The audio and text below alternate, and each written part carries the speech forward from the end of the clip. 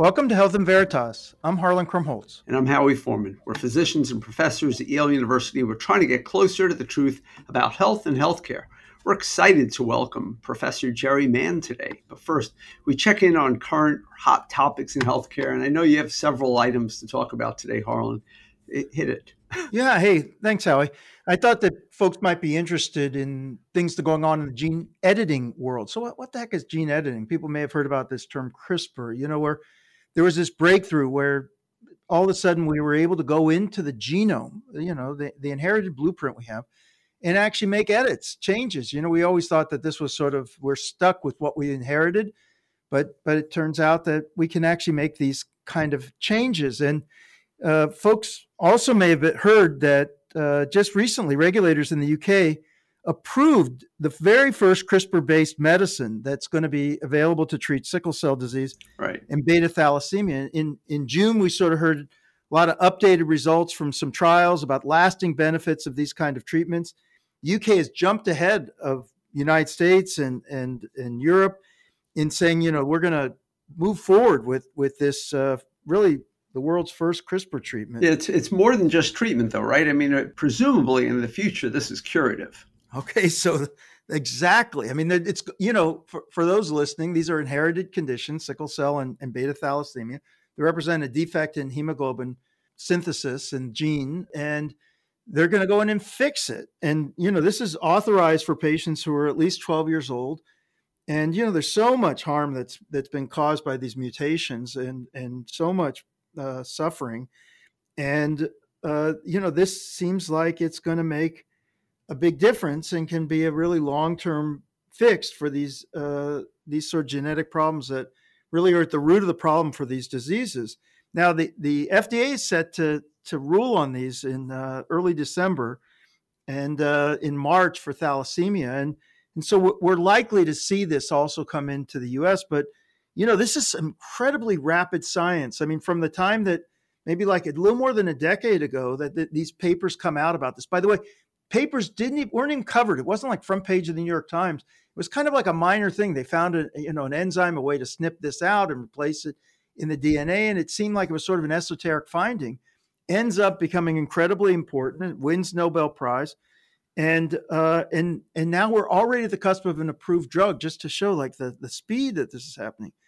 Well, I was also just going to bring up this report that occurred at the American Heart Association just a couple weeks ago. We've talked now before about the SELECT trial that talked about the GLP-1 receptor agonist and the reduction. Well, there were a lot of other good science also at the American Heart meetings. And one of them was a study that came out of a company called Verve, which was started by a scientist who was at Harvard, Katresian, who spun out a company that instead of focusing on rare diseases, was going to focus on a much more common condition, familial hypercholesterolemia. It's still a little bit rare, but many people have this where their bad cholesterol, that LDL cholesterol, is off the charts, and these people have accelerated atherosclerosis. They get a lot of heart disease. Many shortens their lives, and the advent of the drugs to treat elevated cholesterol have been a boon to this group, but they still often have elevated levels, hard to control, and they're taking a lot of meds. And the question was, could you go in and edit their genome and actually cure them of the condition? So this was the first in human study. They presented 10 patients, mean age about 54, 8 men, 2 women from the UK and New Zealand. All of them had this, and all of them had elevated cholesterol, and many of them had pre-existing severe coronary disease. And, they presented this result that by giving them this treatment, they were able to markedly reduce their cholesterol levels. I mean, it worked. There was some question here about safety, and there were a couple of adverse events in the groups. It seemed like they probably were unrelated to the drug because of the timing of them and the way it worked. We'll have to sort this out. But the big news to me was that, like if you think of it like Kitty Hawk, the plain flu. I mean, they gave these people the medications. This is gene therapy for cholesterol. And the presumption is if you do it, then they won't have to take these meds the rest of their life. Anyway, it's very interesting. And the effect did seem durable, it seems. So which is based on the premise that this sticks. Yeah, and there'll have to be much longer term outcome. So anyway, this is one of the things, and I'll just jump in on one other thing because I think it's also very interesting. Is that there was yet another study coming out saying that we should really be treating people to much lower blood pressure levels. I'm a big advocate of this. There now have been four large trials that have come in and said that, it's not the 140 over 90 level. We should really be looking at 130. This trial that just came out at the American Heart was really trying to get people below 120. And again, marked benefits of lower blood pressure. And I'm going to just pair that study with another one that came out that was looking at a subcutaneous injectable for treating hypertension. So again, there's also innovation occurring in the treatment side, such that it's not about people taking pills, but people can now will be able to take injections, and we're looking at whether that's a better way to do it. Some people think eventually. And importantly, an injection every 6 months, like not an injection every day or every week, but every 6 months, right? Right, exactly. So everyone thinking that like twice a year I can go into the doctor, I'll get a shot. Yeah. And then that'll take care of the issues around remembering to take your pills and all Compliance. that stuff. So anyway, a lot of innovation going on. I thought there was a lot of other good science there besides that around the treatment of obesity and things that are getting me excited anyway recently. That's great stuff. Good. Hey, let's get on to our interview with Jerry. Professor Jerry Mande is the CEO and the founder of Nourish Science, a non-governmental organization working to create a more sustainable and equitable food system that promotes optimal health. Before bringing his political and policy acumen to bear to solve the current U.S. nutrition crisis with Nourish Science, Professor Mande served in senior policymaking positions for 3 presidential administrations at the U.S. Department of Agriculture, the Food and Drug Administration, and OSHA. Notably, Professor Mande served as senior advisor to the Undersecretary of the USDA's Food, Nutrition, and Consumer Services during the Obama administration and led the redesign of the nutrition facts label during the Bush administration. In addition to his governmental work, he has held appointments at the Tufts Friedman School of Nutrition Science and Policy, the Yale School of Medicine, and the Harvard University's T.H. Chan School of Public Health. He holds a BS in Nutritional Science from the University of Connecticut and an MPH from the University of North Carolina at Chapel Hill. So first, just welcoming you to the podcast. It's obviously a really timely visit. And I don't think I know of anybody who has followed their interest in a theme for their entire career, as specifically as you have, doing nutrition science as an undergrad and really sticking to it your entire career, advising Senator Gore when he served in the Senate and continuing your service through that. But my first question, because we had Dawn Sherling on several months ago to talk about her feelings about ultra-processed food. We've obviously talked about anti-obesity drugs and anti-obesity surgery. Can you just tell us 2 or 3 ingredients that worry you the most and for which we don't have sufficient information right now, or anything along those lines about why we need to do better and more science? First point I'd make is just how sick we are as a country because of our food, which is really extraordinary. I think people somehow know that there's a problem here, but I don't think people really understand just how serious it is. And indeed, there's been recent reporting in the Washington Post highlighting a phenomena that we've seen over the last couple of years, that Americans are living a shorter lifespan, sicker lives than before, actually lower than any other developed country right now. But what the Post found is it is chronic illness caused by our food, particularly obesity, that's driving it. So I think that's the first thing. And related to that, and part of that is how sick our kids are. And so as you all know, as being physicians, it used to be adult onset diabetes. Today it's type 2 because it's become so common in children. As part of the Washington Post reporting, they did a whole story on fatty liver disease in kids, something that's just even more unthinkable than type 2 diabetes. And then the New York Times had a magazine section on bariatric surgery, something you were talking about last week, in teenagers. This is something that should have everyone's attention, not because of how sick we are, not because how relevant this sickness is. COVID, right? 2/3 of COVID hospitalizations and maybe 800,000 deaths were not due to COVID alone, but to obesity, heart disease, hypertension, diabetes caused by our food. And I'm talking just the health and suffering. There's the economic costs, which are extraordinary. So much medical debt is due to our poor diets, and then even military readiness. 800 former admirals and generals, mission readiness. The number one issue and threat to our military is childhood obesity. I was wondering, Jerry, whether some of this is also contributing to marked disparities. I mean, I think back, 20, 30 years ago, there was a lot about food, that I think was contributing to poor health writ large, the way people were eating and so forth. But then there's been a divergence where people of means can have access to, fresh vegetables and healthy foods and are moving in a direction towards healthier diets. But then largely, there are food deserts or the highly processed food is cheaper, easier to access and, more affordable for many families. And so I just wonder your thoughts about whether this is also contributing to the fact that, you've kind of got this one group who are eating very healthy, paying a lot of attention, but it's costing them more. You go to Whole Foods, you can't even afford, not that they just only have healthy food, but many of the kind of places people are going, to maintain a vegetarian diet can be more expensive.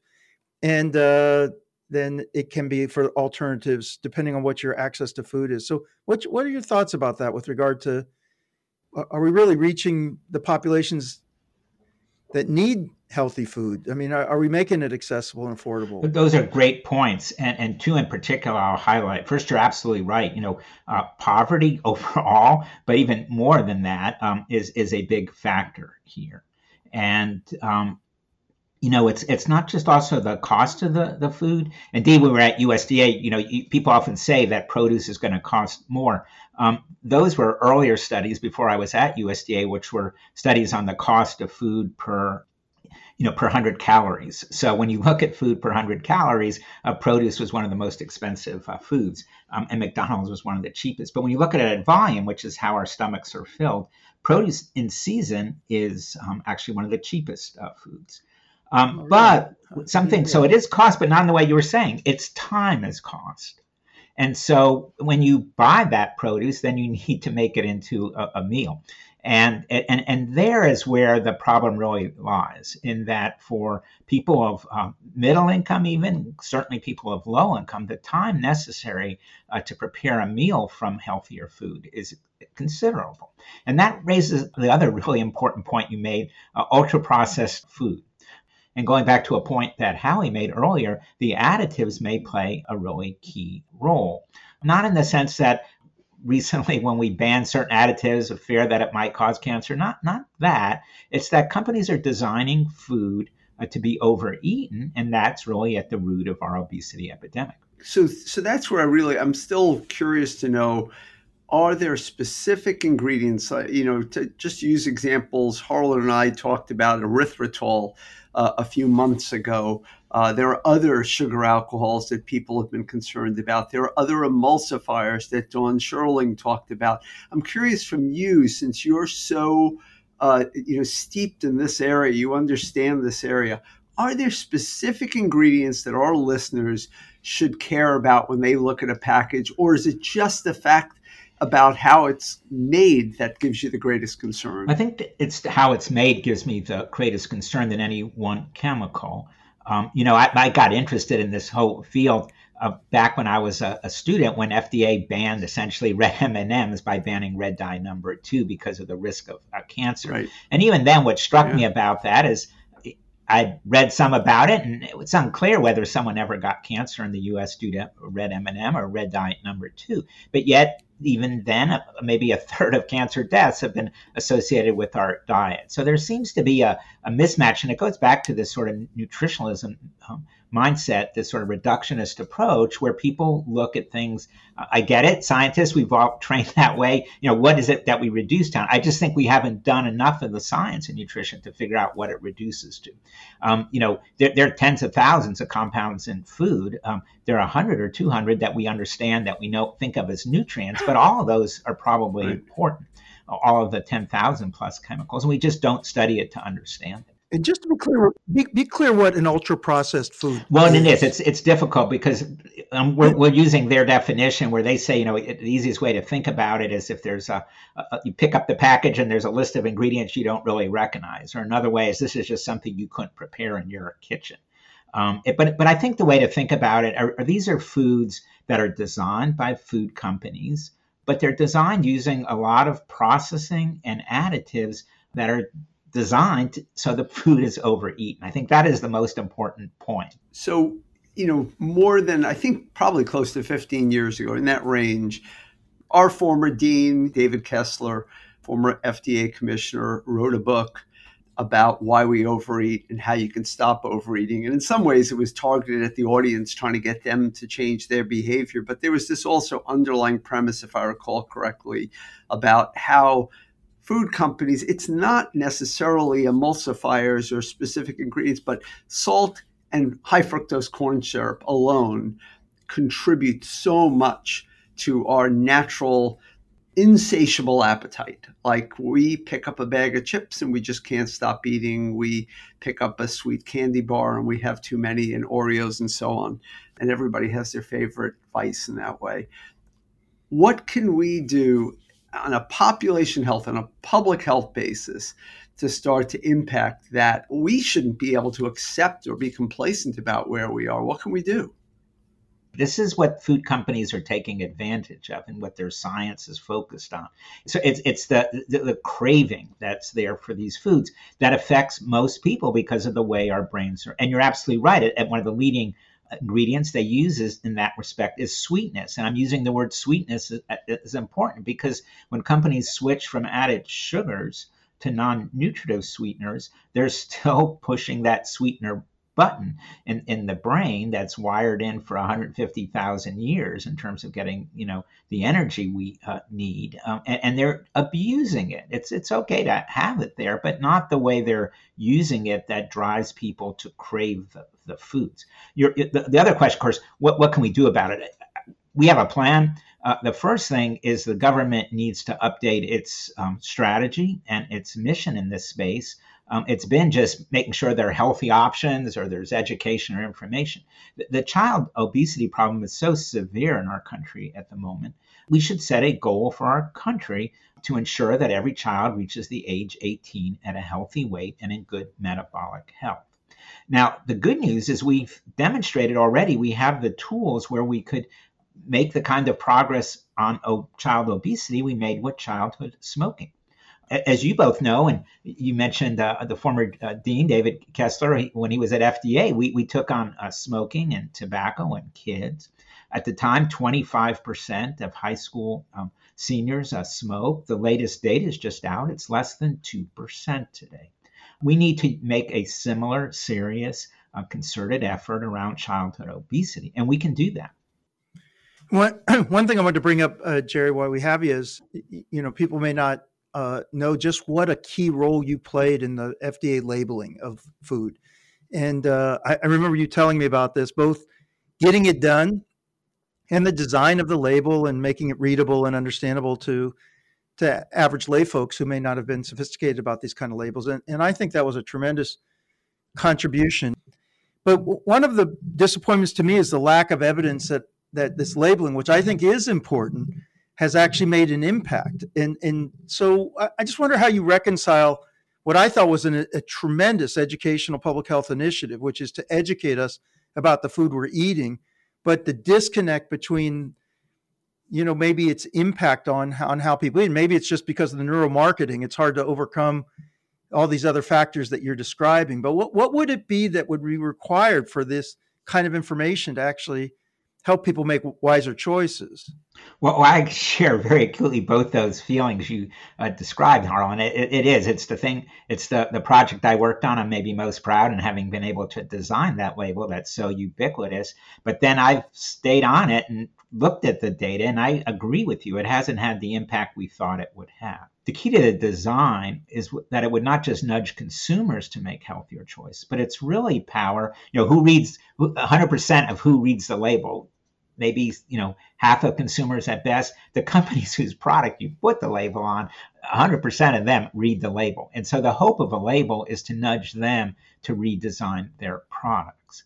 What's happened, what we didn't expect, is that this ultra processing I'm talking about, what I'll call sort of this bag of tricks that companies have with additives and processing, we felt, well, we'd put information on the label about fat, and, they would put healthier oils or something in, or we put added sugars and they would stop putting in the added sugars. Well, to an extent, but what we missed is, well, what do they replace it with? And this is where the FDA has failed dramatically. FDA was created more than 100 years ago by Harvey Wiley, a chemist at USDA at the time. He was just worried that processed food was making us sick. It was a new industry. People were first eating it, and processed food companies were relying on chemical companies to help them figure out how to make products that tasted good, were affordable, convenient, and it turned out that those chemicals and those foods were making people sick. Well, you fast forward today. Back then, it was one of the 10 leading causes of death. Today, it's number one, and yet the FDA is doing absolutely nothing about it. And let me say what that means. The FDA, has $1 billion food budget. They're spending every penny of that on making sure that E. coli, salmonella don't make us sick. We need to do that. There are 1,400 deaths a year that FDA and USDA are trying to prevent. We need to prevent every one of them, especially in infants. Just a horrible, horrible illness. But there are more deaths than that every day from these chronic food illnesses that our companies are causing as well. And the agency is spending nothing and doing nothing about it. The only thing it has in place is, as you said, is this label we developed. Here's the problem, and here's what FDA needs to do. Labeling can be part of it, but the agency has to say, well, when companies change the design of the food, how are they redesigning it? And is the redesign better than what it was before? And what the history has shown is the redesign is not better and has even been worse in some cases. And so the agency needs to set guardrails for companies around the design of these ultra-processed foods. Use its authority. Good news is we don't need a new law. The Harvey Wiley statute says our food can't make us sick. And so the agency has all the authority it needs.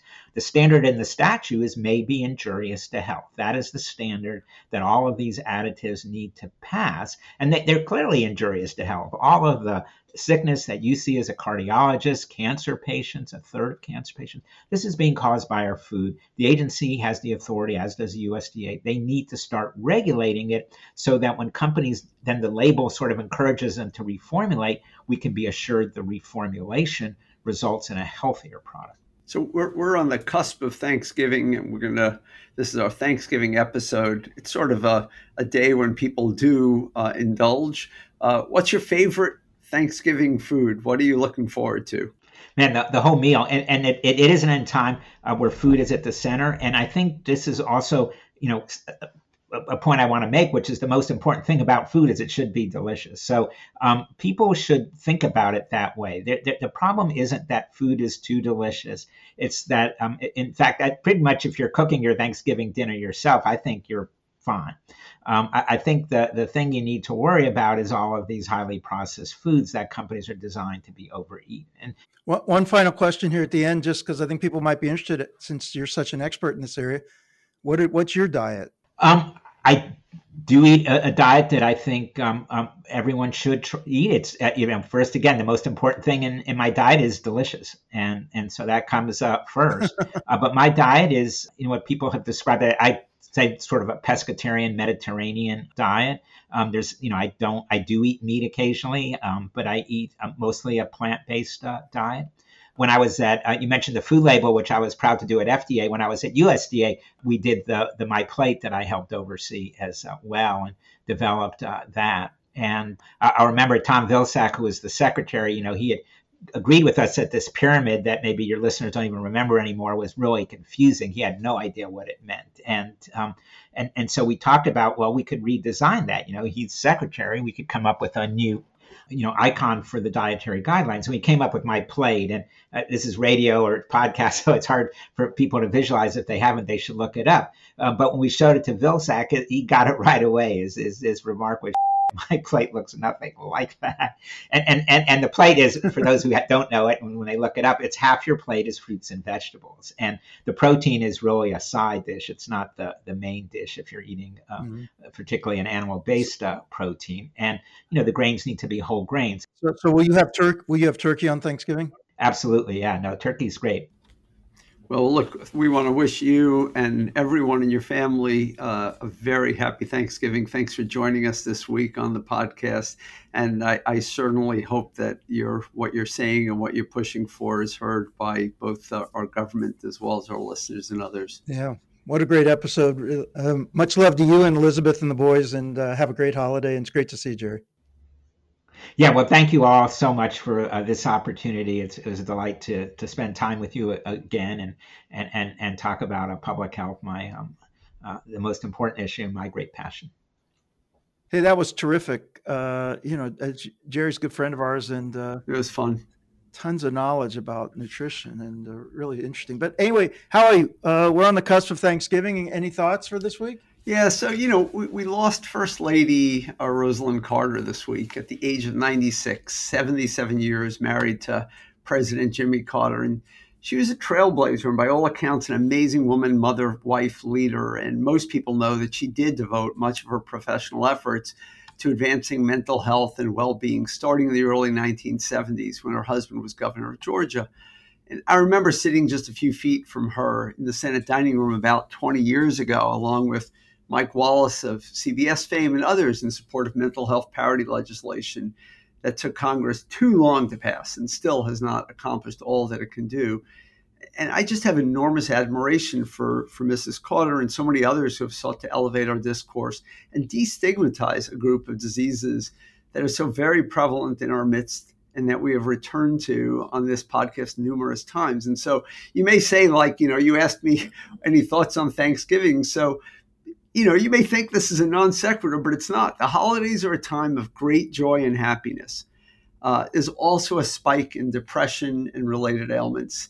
And I want to encourage our listeners to do good for others while they do good for themselves. There is enormous evidence that altruism, or other regarding behaviors, as you might describe it, delivers physical and mental benefits to the altruist.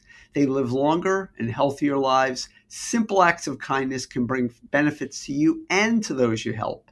Give thanks, help your neighbor, offer friendship or a simple visit to someone who's alone, or do an organized community service activity. Do it for others, do it for you. On this Thanksgiving, I want to offer my sincere thanks this holiday season to my parents, my daughters, the rest of my family, and all the friends that I love and appreciate. And to you, Harlan, a friend, collaborator, mentor, role model for 28 years. I want to just thank you so much for all of that and for this podcast. And thanks to our amazing listeners. I can't thank them enough for their advice, their feedback, their suggestions, and their support. Well, I don't think I can match that eloquence, Howie. I'm extraordinarily grateful to you. And it is a time, I think, for us to be able to sit back and reflect on how the things that make us fortunate, how fortunate many of us are. And it really is in those relationships that we can make, relationships with our family, our friends, our colleagues, that it both enrich life, but increasingly the evidence is that it helps us live healthier lives as well, and certainly more meaningful lives. And your words are, I think, so important, well taken, and appreciated. Thanks to Miranda Schaefer, Inez Gil, Sophia Stumpf, the people that work with us that make this podcast possible. 100%. Our listeners and everyone all around. Thank you so much. So many. I mean, it is a valid point. Like the number of people that have come to help us with this podcast from our communities in the med school, the School of Public Health, the School of Management are too numerous to count, but they are no less important. Anyway, deep gratitude to you all. You've been listening to Health in Veritas with Harlan Krumholtz and Howie Foreman. So how did we do? To give us your feedback or to keep the conversation going, I'm going to recommend you reach out to us at health.veritas@yale.edu, but you can also find us on social media, including what used to be called Twitter. Yeah. I always say this, like, every week it becomes harder and harder, but I'm still hanging in there just because of the community that I have is so great. Although I will say our LinkedIn followers are amazing. I mean, I feel much better about our LinkedIn profile and followership, and the comments that people leave have been really very fulfilling. Yeah.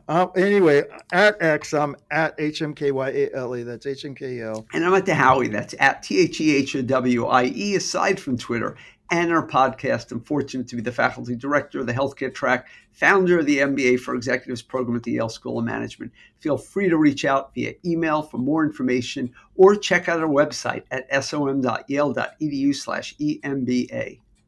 Health in Veritas is produced with the Yale School of Management, Yale School of Public Health. I want to say I am now a part of the Yale School of Management with an official appointment. Congratulations. It's not a small thing. I thought about mentioning it. I'm happy you did. There are very, very few people at this university with a dual appointment or the joint appointment at the School of Management, and you are among the rare few. So and I'm happy to join you as being someone at the Yale School of Medicine, the Yale School of Public Health, and the Yale School of Management. 100%. I'm thrilled by that. And as I've said, we're so grateful to Inez and Sophia and to Miranda, and we hope that they have a wonderful Thanksgiving. Talk to you soon, Howie. Thanks very much, Harlan. Talk to you soon.